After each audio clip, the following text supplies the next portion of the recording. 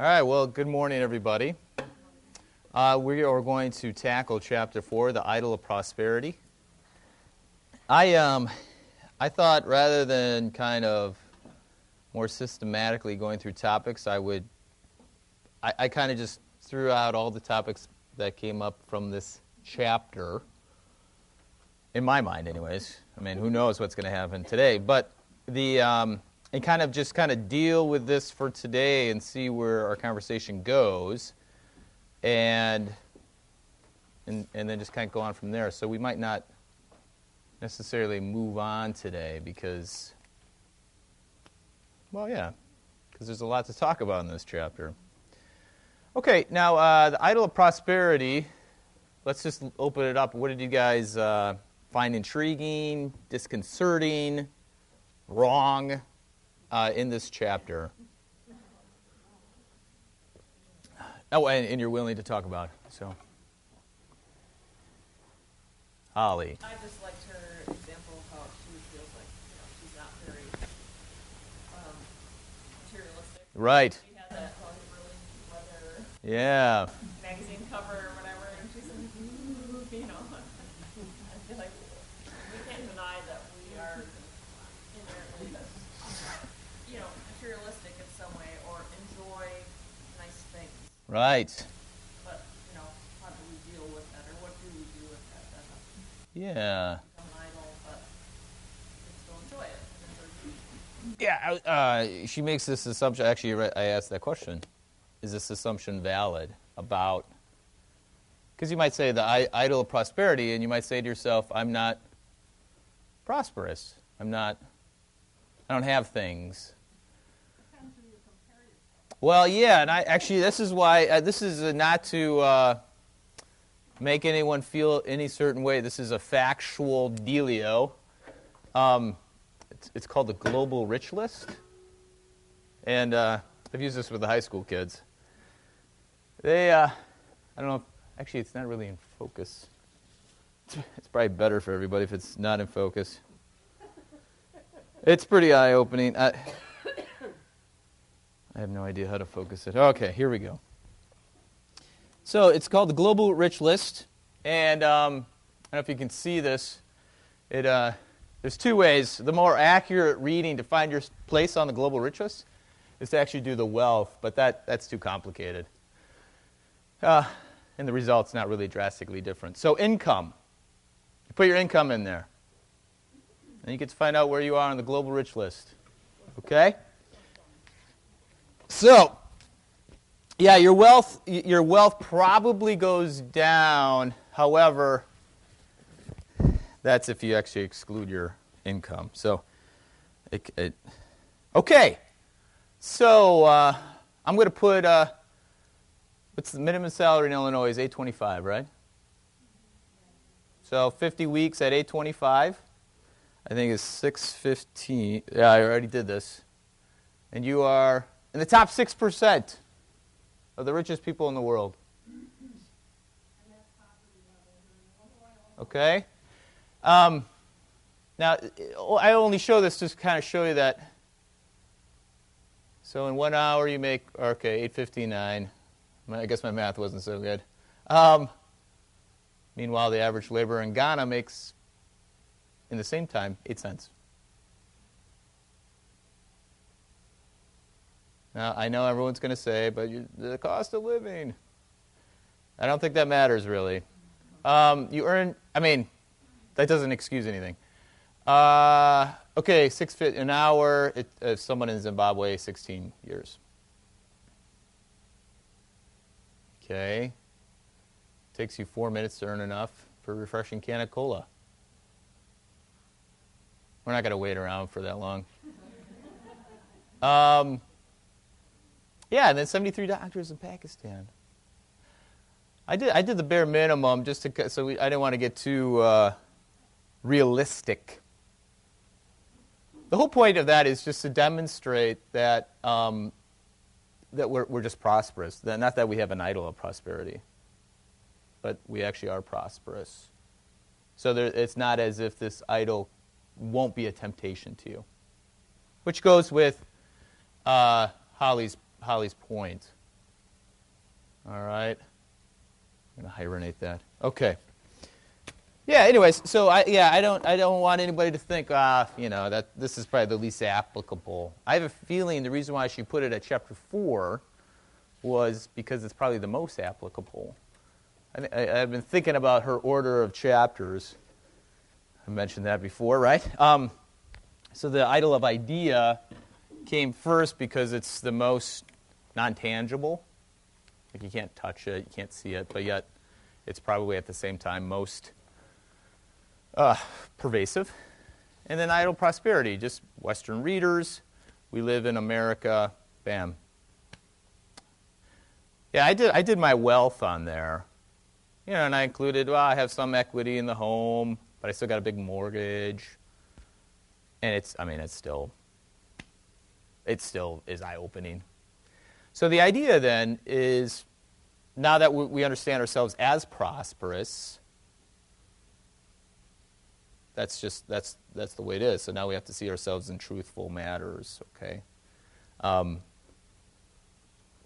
Okay, there you go. I wanted to point that out because we're on the global rich list. But we're all in different spots. So how we see ourselves and the reality of things might be different. And that's part of noticing idols, right? The mirror. What we see in the mirror is usually an idolized form of ourselves, better, positively or negatively. We see ourselves better than we are or more negatively than we are. And so noticing idols deals with what's true. Okay. Any other thoughts? I just had to play on that just because it was the first one. So, Krista. How about the national idol? National idol. You see it in Well, I think that's is that that has to be coming up, isn't it? I don't know. It was only now in the Olympics. It's only Americans. Well, that has to do with paying the bills, Krista. Because first of all, how much coverage has there been about one of my favorite sports? Surprisingly, there's been a lot. Cross-country skiing. I love that stuff. But how much figure skating?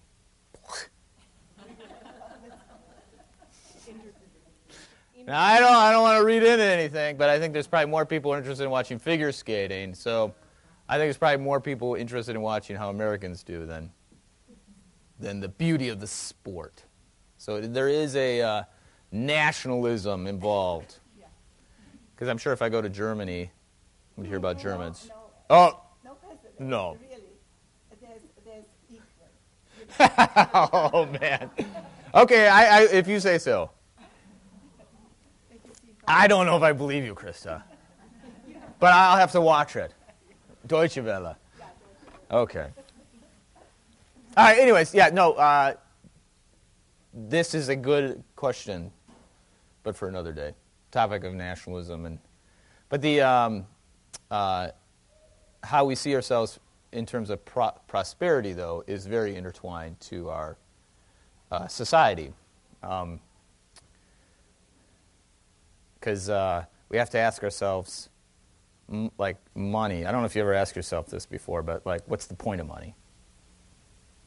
What's the purpose of it? And I think our society says one thing, which deals with kind of our national economy, kind of our way of life. So they are connected. So thank you for bringing that up. But let's keep talking more about it before we jump to it. Carol.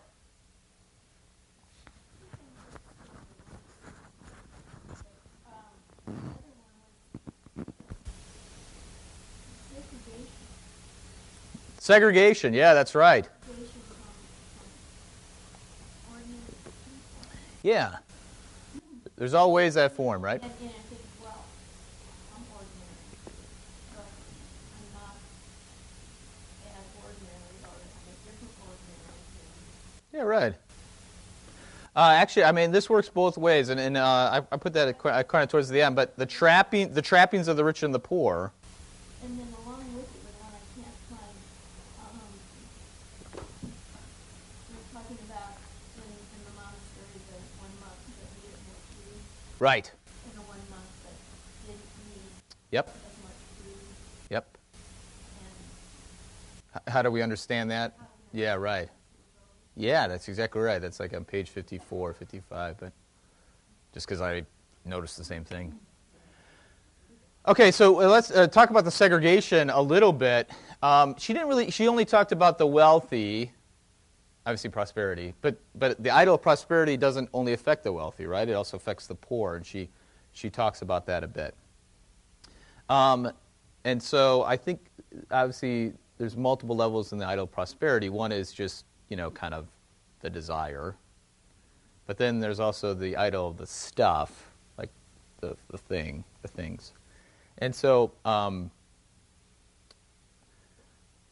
anybody ever watched Hoarders before? The television show? Okay. So the rich segregate themselves, right? Because, like the most obvious is like a gated community. Of course. Okay, so now they're officially segregated because they got a wall around. Keep people out or whatever. Keep people in, I don't know. Who knows? It depends on what side you're looking at, all right? Okay. However, though, it's interesting about this show Hoarders is that oftentimes these people get trapped.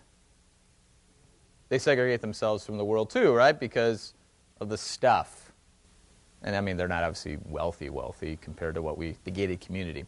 So there is there's a multiplicity or multiple levels of how we understand how, like, prosperity or stuff segregates ourselves from people.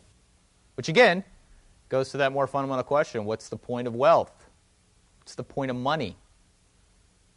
And I would argue that money is never a neutral. It's not just money. It's never just money. It could be just money if it sits on the table over there. But of course, if money's sitting on the table, one of us will go over there and what? Touch it, pick it up. And it's automatically not neutral anymore. So I think realistically speaking, money's never neutral. Maybe in the abstract, you could think of it, but never in the practical. So since money's never neutral, you have to ask yourself, what's the point of money?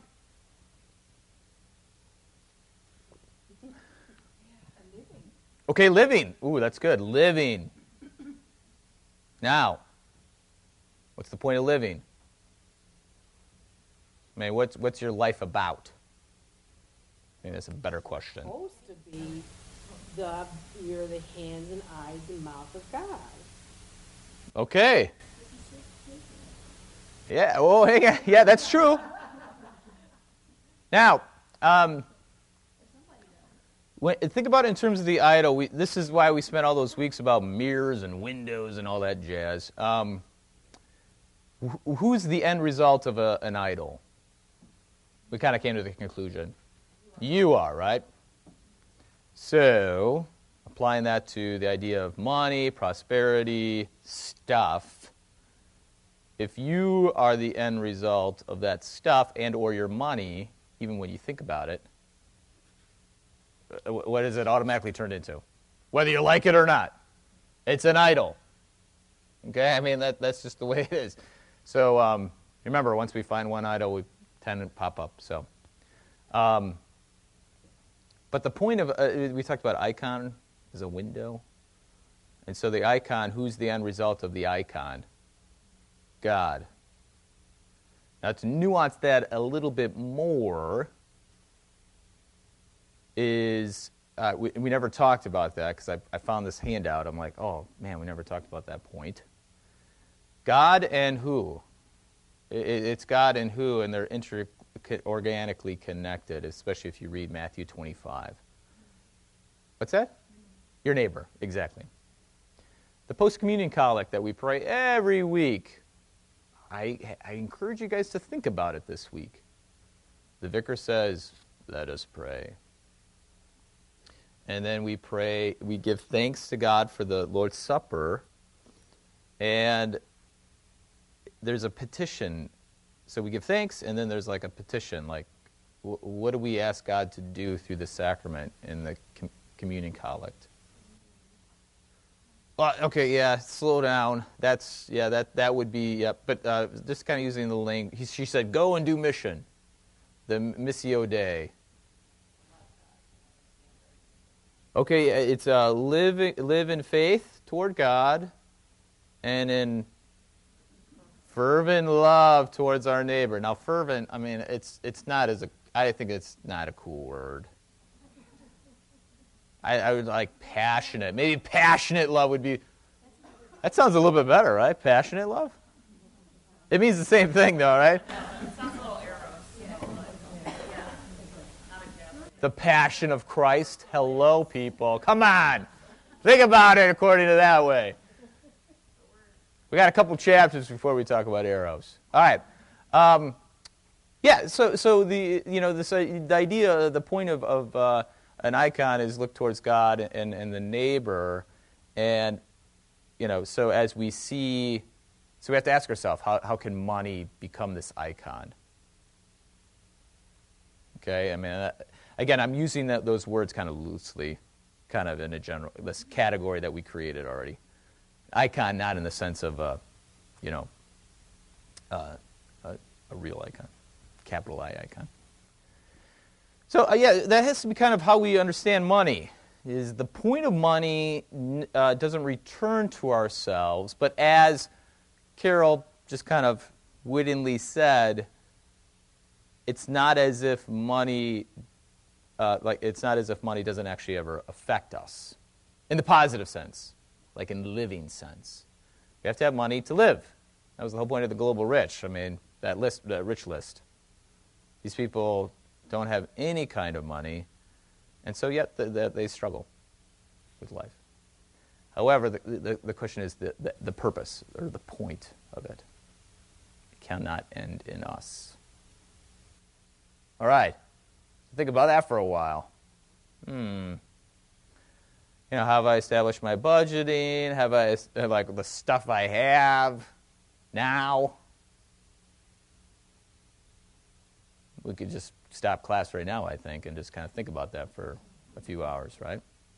Because I think as a child, when I thought about stuff or prosperity, even in the church, I always thought about money in terms of 10% goes to the church, and that was just kind of easy, and then the 90% was just for me. But that's actually not true,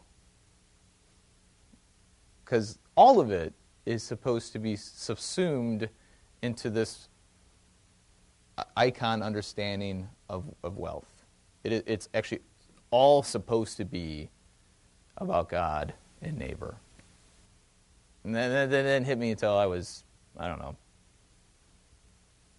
last week maybe. It's like something you're still learning. Holly. Every time the Russians come around and Yes. By the way, just a little tangent here. If anybody wants to be a chauffeur for the Russians, talk to me afterwards, because they come every year, and we end up chauffeuring. yeah, just because it's the default, I'm like, oh man, people are working today, but then I'm like, I don't really know if they're working today. So if you would want to take the bishop around, please talk to me afterwards. All right, anyways.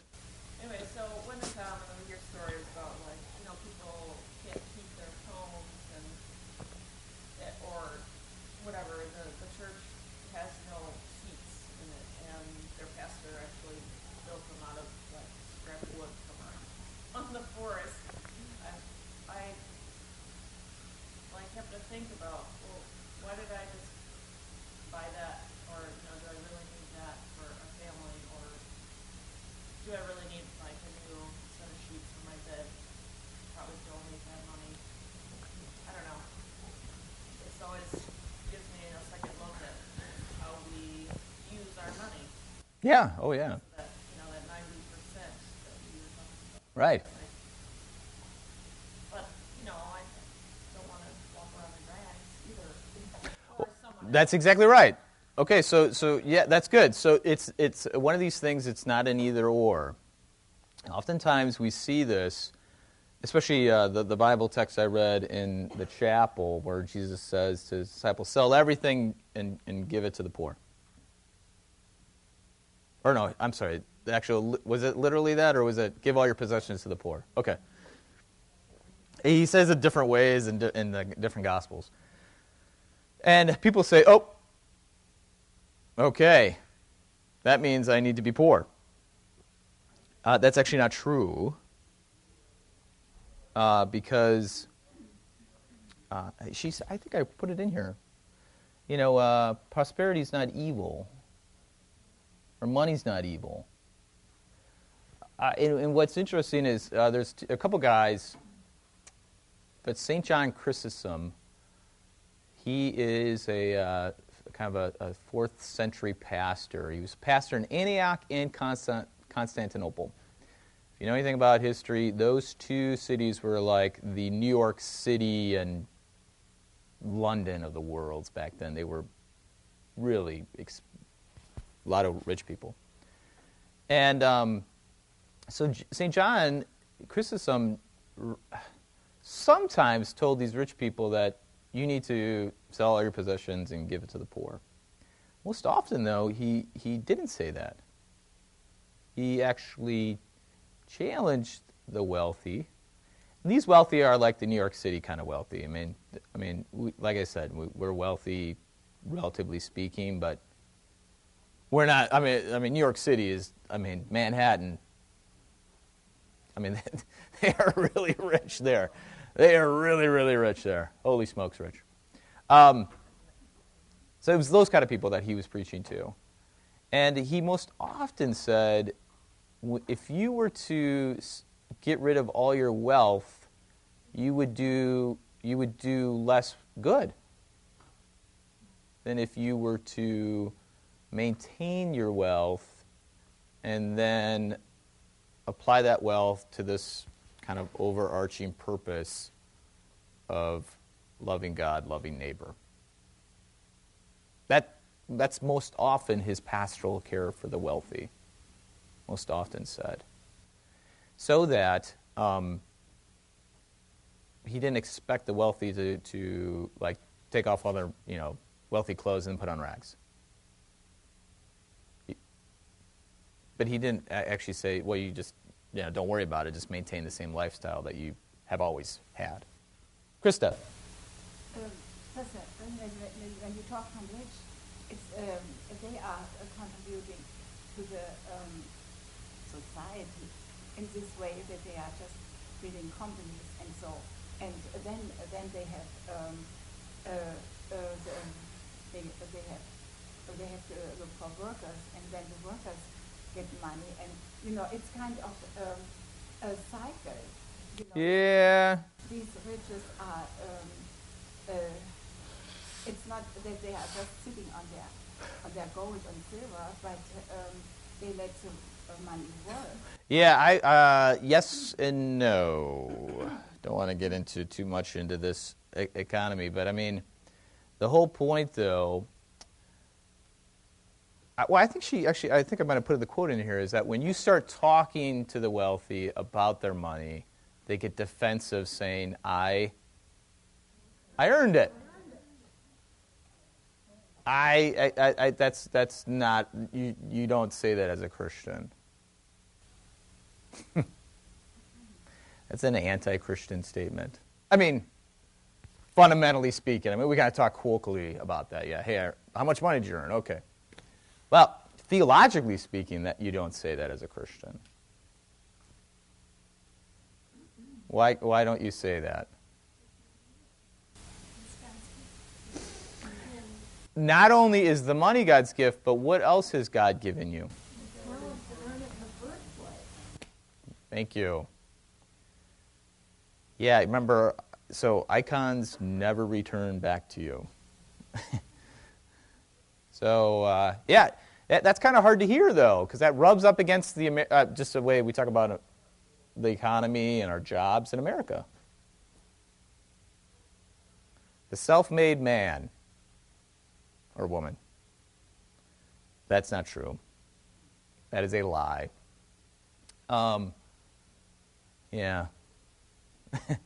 We talked about that a long time ago. Who's the only person who has the authority and actually the ability to make you? God. Not you. You're just not a self-made man or woman. Yeah. So, the idea of prosperity kind of challenges a lot of things. So, there's a question or something over here. Rachel. How about saving? When does that Oh, yeah, okay, good. go from being responsible to being... Hoarding. Yeah. Yeah, there you go.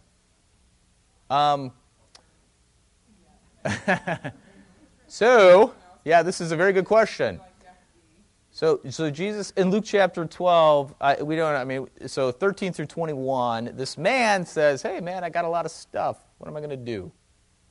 I'm going to tear down my barns and build bigger ones. At a certain level, what is he doing? Well, yeah, he's hoarding, right? But you could say it's savings gone awry. So, one of the interesting things is that there's not an exact science to all this. Because, first of all, and I think the rule of Saint Benedict actually is really important in this, is that this person's this way and that person's that way. Meaning, like, this guy, or I think she has the kind of silly example of the nightlight, right? I think that's probably the most tame example. This person needs a nightlight at night because they just can't handle the dark, while this person doesn't. Well, they can't have a rule where it says no night lights or everyone has night lights. There's this kind of relationship building that happens. So in regards to savings, we save. Again, we'd have to ask ourselves, what's the point of this? Okay? And if we save in such a way that it becomes consuming or neglects God and neighbor, then we have to kind of take a second guess and see what's going on. I think probably the easiest example is that people sometimes pit like savings accounts against giving to, like, let's say, the church. That's a false antithesis, because you would say, but I need to save. I say, well, why? Because what? Because why do you need to save, actually? What do people say? Well, saving for the rainy day is probably the worst reason to save, right? I mean, because... Well, in the event... Okay, so yeah, retirement, right? That's good. Okay, children. That's exactly right. Okay, good. Good. What else do you save? Retirement, old age, sickness. Okay. New home. Stuff, right? Yeah. Okay. And we can't save because we're fearful that the Lord won't fulfill. Well, okay, that would be that's one way to look at it. That's exactly right. That if we save enough, that's going to take care. So that's, Right. So that would be, now I would say that fear is sometimes underlying some of our savings. That's right. And in chapel, I read, Jesus says, you can't add a single minute to your life. and then we think So don't be anxious. that will overcome our fear. Yeah, it will release us from our fear and lower our anxiety. For those who might have a great savings account, is your anxiety lower? I would just ask people who do that. I don't think so. In fact, I remember this was very eye-opening. I don't know if he's still like in charge of Fidelity. You guys know what Fidelity is? It's a savings banking, yeah. And this guy was in charge of Fidelity, and it was Good Morning America. And they were asking him about the stock market and the economy. And this was like back in the maybe late 90s when things were good back then. And he says, every day I'm anxious. I mean, this guy gets paid millions of dollars. probably, I would assume, has a nice savings account because, right? He's in charge of that stuff. You would think he would. It'd be kind of weird if he didn't, but, and he's still not any less anxious than he was ever. Now, so we do savings for children, for ourselves, retirement, and then for stuff. I think that's kind of just generally speaking, that's kind of the three things. Or vacations. Well, yeah, I would put that in the stuff. Oh, okay. Yeah. Yeah, right, though. Vacations, parties, weddings, the whole 9 yards, right? Yeah, so, savings account. Oh, I have the question here. When is enough enough? So you have to ask yourself, Rachel, when is this enough? And I think if you're honest to yourself, to your husband, and to your children, I think that's probably the hardest thing for parents, is to be honest with your children. Saying, because you have to ask yourself, well, let's just hang on to that real quick. So you have to ask yourself, when is enough enough? Without excluding this purpose of God and neighbor. Again, there's never a false antithesis. Now, I think there's probably a real person who says, once I get to this point, I am not going to save not a single more, nothing more after this, and I'm going to give that all away. That probably has happened. But I have a feeling where we say, I got to save for college, I got to save for retirement, I got to save for this. And then if it ever got to that point where you said you were going to stop and look towards other people, that's a hard temptation to say, ooh, wait, I'm going to follow through with what I made a promise to. So I don't know if it's realistic. So I think you would want to be doing things all at the same time. Okay, now back to the children for a second. Oh, hey, Holly.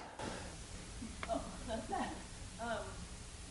I feel like I look at our savings as like an effort not to burden our neighbor. Because we're always, personal analysis, we're always like struggling to get that savings up, so. We have this line that we need to reach.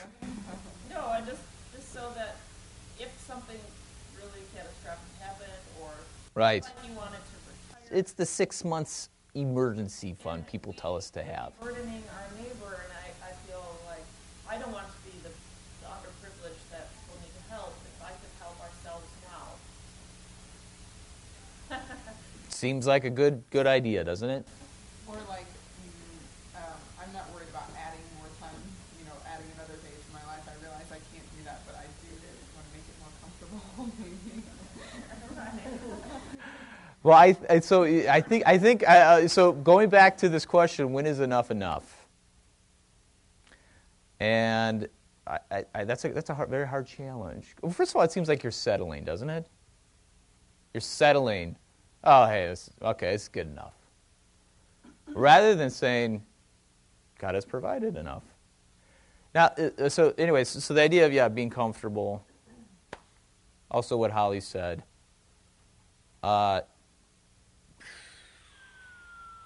Why is it a problem of what Holly said? Mary. Because when other people are in need, then it allows the rest of us then to provide. It's part of being human. Yeah. Yeah, that rubs up against how we see savings, though, in our life together. Because we don't want to consciously enter into that relationship, because then we feel like, right? Like, hey, I'm not going to worry about this because someone else is going to take care of me. That's a whole other form of idolatry. Meaning, I'm going to waste other people's stuff. It's the prodigal son. Hey, I'm going to waste all this stuff. And rather than the prodigal son saying, oh, I'm sorry I did this, we go into that situation, I'm going to waste all this stuff because, hey, it's all going to work out. People are going to take care of me. And sometimes, we feel like if I don't save, then I'm entering into that kind of relationship. I'm going to take advantage of other people. So, this goes to the community aspect. We're weaving, so hopefully you see the big picture. Because what we talked about before in segregating ourselves, it's to the exclusion of community. And sometimes money, when we say, I don't want to be a burden on other people, you are excluding yourself community, and ultimately, you're putting yourself where? What's that? In charge. You are in charge. At the same time, I think that's a good point on savings because the Lord really wants us to be responsible for our own needs because He says, love your neighbor as yourself. So you need to take care of yourself so you can take care of your neighbor. And I also wanted to mention that Yeah. I mentioned this idea about fear, saying Right. the Lord's not going to take care of it. Yeah. I think the Lord will let us know when enough is enough. And He will let us know at different periods of our lives what to save for. Like when we're young, when we save your children for the future. Sure. And you're really doing this because you think that God gives you the money and how you're going to use it is answering to Him. Right? Sure. I just, we never finished the children bit, but loving your neighbor as yourself ultimately means what? Putting yourself last, not first. And loving your neighbor as yourself means putting yourself in your neighbor's position. So, saving for yourself, that becomes complicated again. Krista. Pastor, I think that has a lot to do with the whole economy. And Günther said always, Jesus is not right anymore because he said, bring your a little money to the bank, and you then get Interest. interest. The But 3 now- talents. Yeah, but now you can bring your money to the bank, but you don't get interest. And so I think as many when they lose their job, Yeah.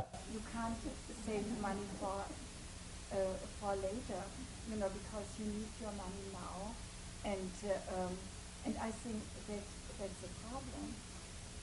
Oh, yeah, right. You just cannot save your money until you are old because inflation and whatever comes. Yep. I don't know if you guys all heard Krista. Basically, she said it's complicated. It really is. No, and this is why the rule of St. Benedict was really helpful for me. Is that in the topic of the conversation that we're having is that there is no one way. This is such a subjective truth, meaning that God says, love your neighbor as yourself. Okay. Well, what does that mean? Now, it means different things for different people. But the one truth, or the guiding truth, is this understanding of putting your neighbor in front of you. The same would be then in terms of selling your possessions and giving to the poor. Jesus, it's not like just some of you are supposed to do that. That's kind of the strange thing that Jesus in Luke chapter 12 says. Because Peter says, are you saying this to me or everybody? This is after the reading. And it's basically everybody. So we have to figure it out. Okay? Now, this is not to cause anybody guilt, by the way. But I do believe it does kind of challenge us in our kind of economic outlook in life. Okay, so back to the children. This is for me as a parent, it's the hardest thing. St. Augustine, I believe it's St. Augustine, it could be St. Cyprian, they actually challenge this kind of question. And they say, well, why don't you make the poor your children? then you're saving for your children. You're saving for everybody. Make the poor your children, and then you're saving for them too. That's always been hard for me to hear. But I believe, on a certain extent, it's true. Because what are we doing as parents? What are we teaching our children? And about Jesus, about the Christian faith, and what's first, and who is first. And that's hard, because I actually might inflict pain on my children. Might cause them to struggle. And I don't like to do that. But that actually might be the more truthful thing. So, anyways, so I struggle with saving for my children because of that. I mean, again, that's just me pondering. I'm not speaking ex cathedra.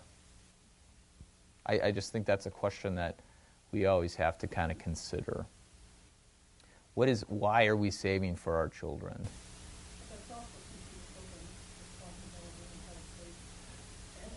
Okay, I would say no, it's not actually. It's saving your children to save for themselves, which, see, that's where I struggle. That's where I struggle, because it tells my children they need to make sure they watch out for themselves first. And on a certain level, that's true, though. You just got to be normal. You can't be silly. You can't be, However, if it's to the exclusion of providing life for others, then it's wrong. And so, I don't know where that line is. By the way, that's where I struggle with it. But I think the fundamental notion that's never questioned needs to be questioned. The idea that, of course you got to save. Why? Well, that's just what you do. Why? Well, something might happen. What happens if it doesn't? What if something doesn't happen? Then what am I going to do? And oftentimes where you're at the end of the life and you end up giving your money to your children, and your children probably, with funerals a lot of times, these children who receive money, they don't actually need it. They don't need it. It helps them out, helps them cancel a debt that they probably shouldn't have had in the first place. Now, do you see how this can easily go into a snowball, revealing other things that we have sinned? Making poor choices of taking on too much debt. For what? For nothing. So, that's where I'm always kind of critical. Again, I have no answers. This is these are questions in my mind that I'm still seeking answers for. Kathy? So you're just talking about, you're not talking about saving for your children, planning for the future. You're talking about transfer of wealth. So you're saving for your children. Yeah, right. And I would say, see, this is a good question. I don't know if there's a difference. Well, you're saving for a purpose, saving for college. Right. Right. For college, yeah. I don't consider that transfer of wealth. I consider giving them the tools that they need to be able to sustain what we all should do. Right. So that's an investment in what God wants us. Yes, okay, good. So, I'm going to get real practical, because I'm really questioning whether that's a good investment, considering the rise in cost of higher education. Again, I don't want to get too far off on track here, but this is a good question, though. And this is, so this would be then the part of the question, though, is what are we teaching? Educating our children, college. Okay, anyways, let's keep going. Cindy. Okay, I would rather pay for my child's education or have them pay for it, rather than having a loan for the fault and then society has to pay for it directly, which is what is happening to a lot of them. Yeah, right. Right now, they're forgiving it, but somebody has to pay for it. Okay, this is good. You're asking yourselves these good questions. Ability that we're given, to take care of our kids. Yeah, okay. Yep. But on the other hand, you want to teach them to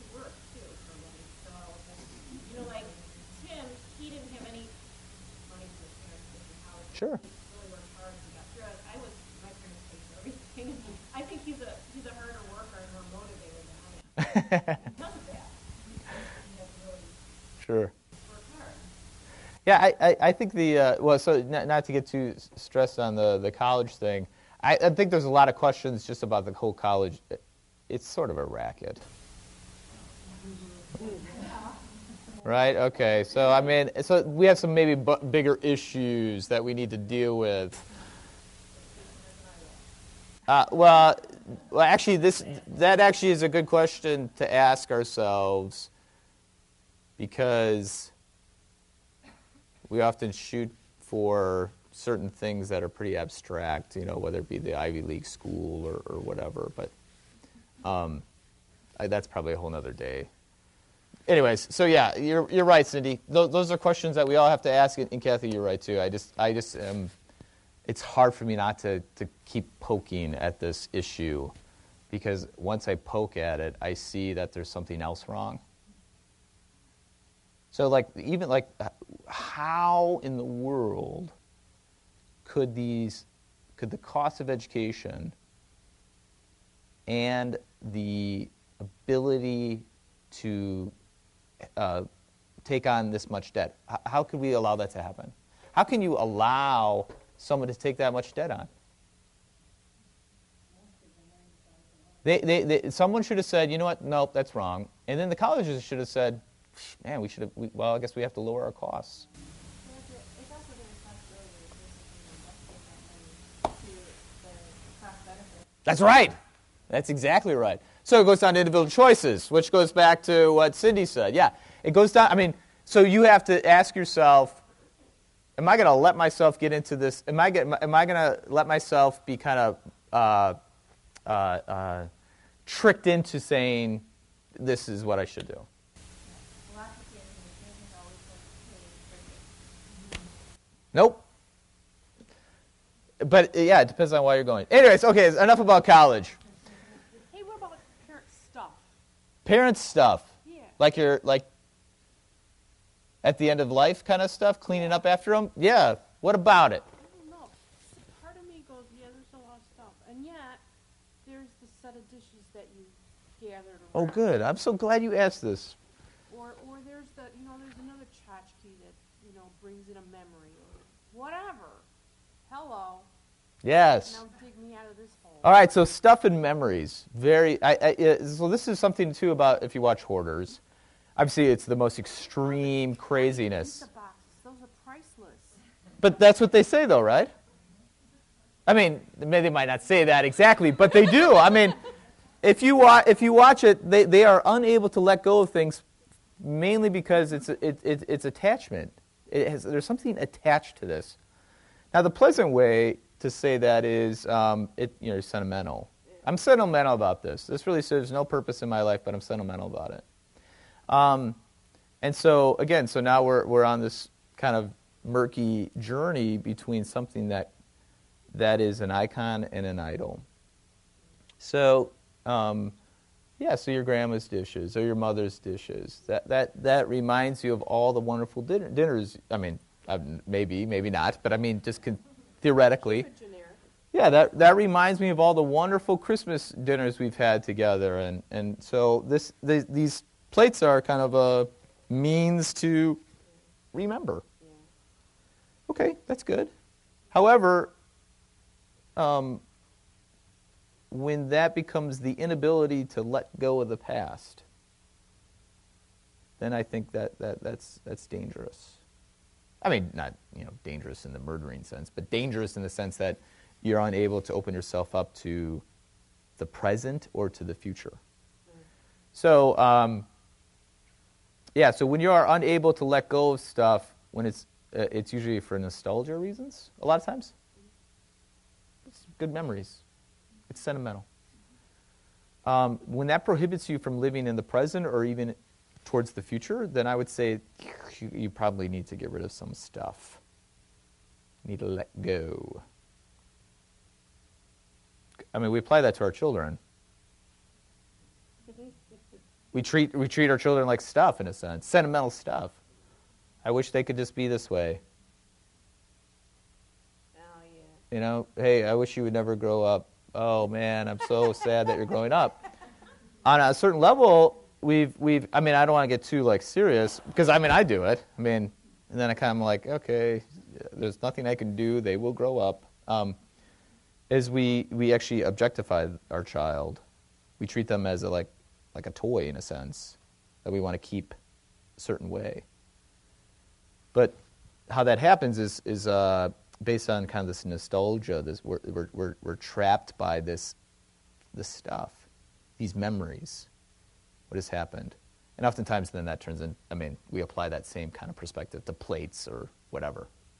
So there is a balance between celebrating the past and letting the past trap you. Yeah. Barb. Another thing that was in the chapter that brought up was the idea of giving things and not using them because you don't want to. Right. Yeah, so you keep this. I always think of my husband and his cars. Don't put shake your feet off before you put them in the car. It's the car, it's to be used. That's right. No, you keep it, or you put that plastic on the. I used to have those years ago. Oh man, yeah.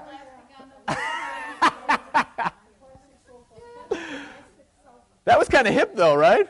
That was the thing to do. Yeah, it still looks great. Although it still has plastic on it, it doesn't really look that great. That's what I'm wondering. I'm always wondering about that. Yeah, there's been parishioners of mine, our friend, part of our community, who've had that, and I usually ask them. I'm like, hey, when are you going to get rid of this? When are you going to take them off? Oh, I don't know. I was like, I really want to sit on the fabric. You got to let me do that. It's only happened once. They let me do that. Usually because the children are present when I say that, and they're like, thank you. Anyways, okay, so, Krista. But, yeah, we got to talk about that, Barb. I quickly I had a friend too with covers and so. But, she came on from the time where she really saved this money to buy what right. And to keep it as long as. Exactly. Yeah, no, so Krista, basically said, at certain times in history, you really had to save for like a pair of shoes. And usually those pair of shoes, you kept for forever, basically. Now, that's a lot different than saving for, something that you don't need. Let's just put it that way. Need. Again, you have to think about what do I need. But, yeah. But and then usually the thing you need, not only do you not need it, but you actually don't think about it in terms of I'm going to have this for the rest of my life. So I think about that with my shoes. Speaking of shoes, I think about that with my shoes a lot. I'm like, why don't I get a pair of shoes that I can just resole? A lot, but I've actually tried on some shoes, and the guy's like, can't do it. Or it's going to be twice as much as a new pair of shoes. But they're already broken in, man. I know, I get it. I've been wrestling with this. So, that's a whole other level of idolatry, I think, in terms of our society, where we've allowed things to be so disposable that it doesn't mean anything. But that's neither here nor there right now. Back to what Barb said is that when the means to something becomes the thing itself, on multiple levels, right? It loses its usefulness, but also it loses its glory. It's the reason why it exists. It exists, well, not only to be used, but I would say that's too pragmatic. That sounds like Thomas the Tank Engine, and I don't want to get Katie involved with Thomas the Tank Engine over here, but you should at some time talk to Katie and Michael Licht about Thomas the Tank Engine. I personally think it's wonderful, actually. So, Katie, stick around for 5 minutes or so afterwards. Usefulness is too pragmatic. I would say enjoyment, to be enjoyed. So, like the hammock in the chapter. This hammock, what's the purpose of a hammock? For you to lay down, sleep, enjoy the summer day, whatever. Bring joy. So what, it lost its existence, which is kind of strange. You objectify an object, which, it's kind of weird anyways. But then when you apply that to kind of everything, you treat it, again, you're dictating its purpose, its goal. Again, the idolatry, the whole return back to yourself is pretty obvious. So, but that's different than like keeping things nice that Krista had said, right? Because ultimately, this Elizabeth Scalia's husband at first says, I want to keep it nice. But of course it morphed into this, something crazy different. So, this is why Holly and I, we were given a nice Valentine gift. Was that last week already? It was chocolates. I can tell you right now, if it were up to me, they would have been gone by Friday night. Because I'm like, let's enjoy this now. What am I going to keep? Why do I need to wait? But of course, Holly said what? Save some. Well, let's just eat it now.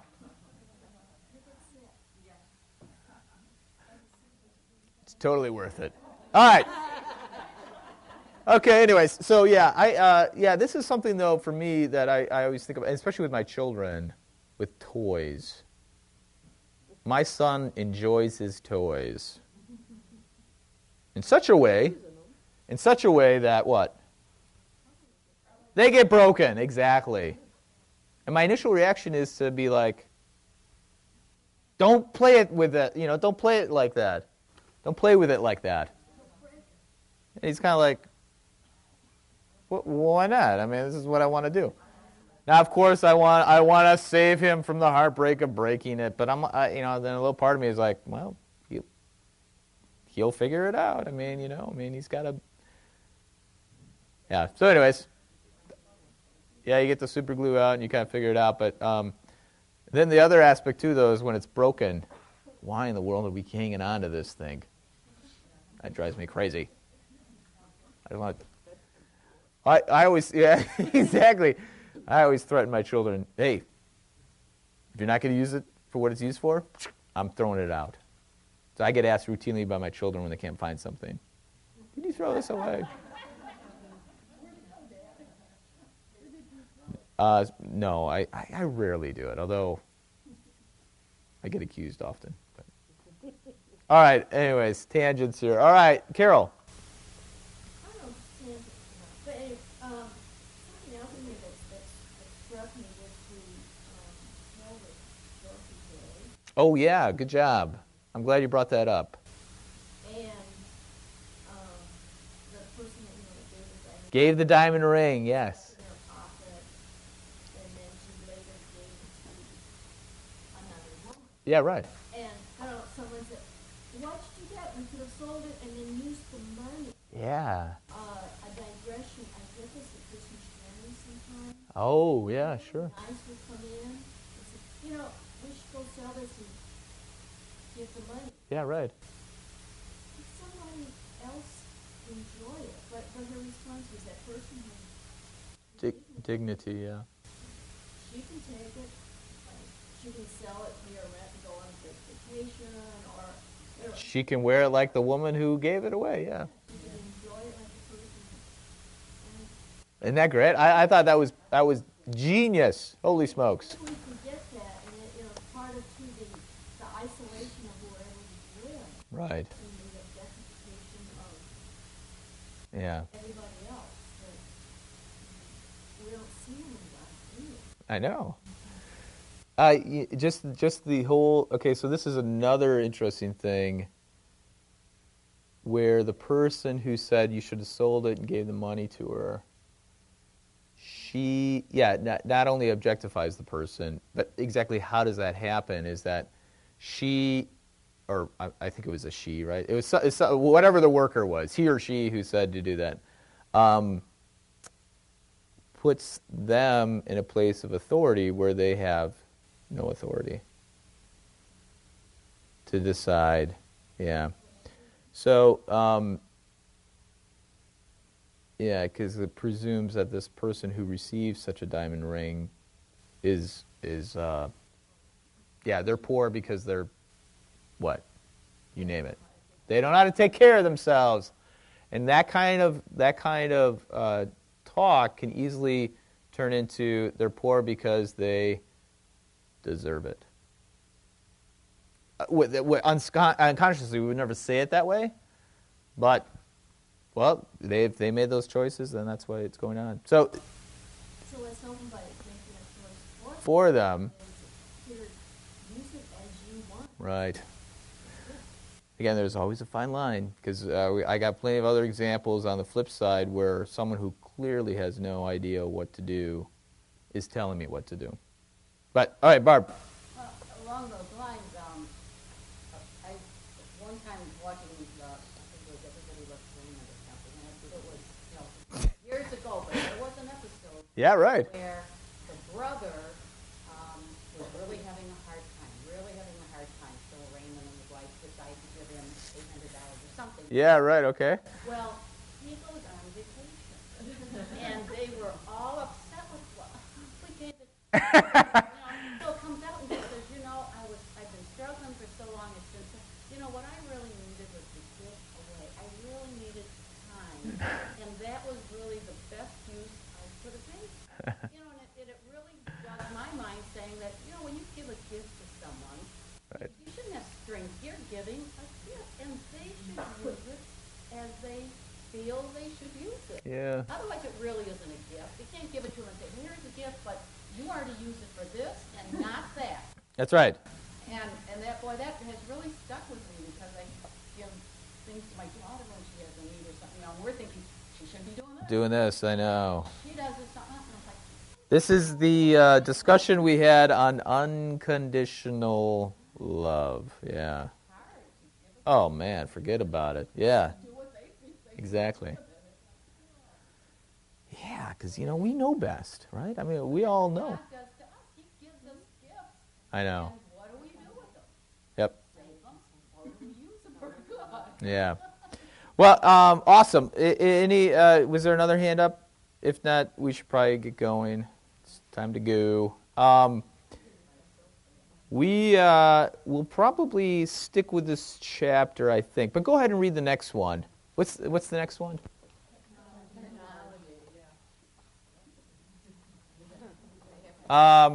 Yeah, read the next one. We'll think about it. I'll think about it. But yeah, we might move into the next one. Let's pray. Lord, remember us in your kingdom and teach us to pray. Our Father, who art in heaven, hallowed be thy name. Thy kingdom come, thy will be done, on earth as it is in heaven. Give us this day our daily bread, and forgive us our trespasses, as we forgive those who trespass against us. And lead us not into temptation, but deliver us from evil.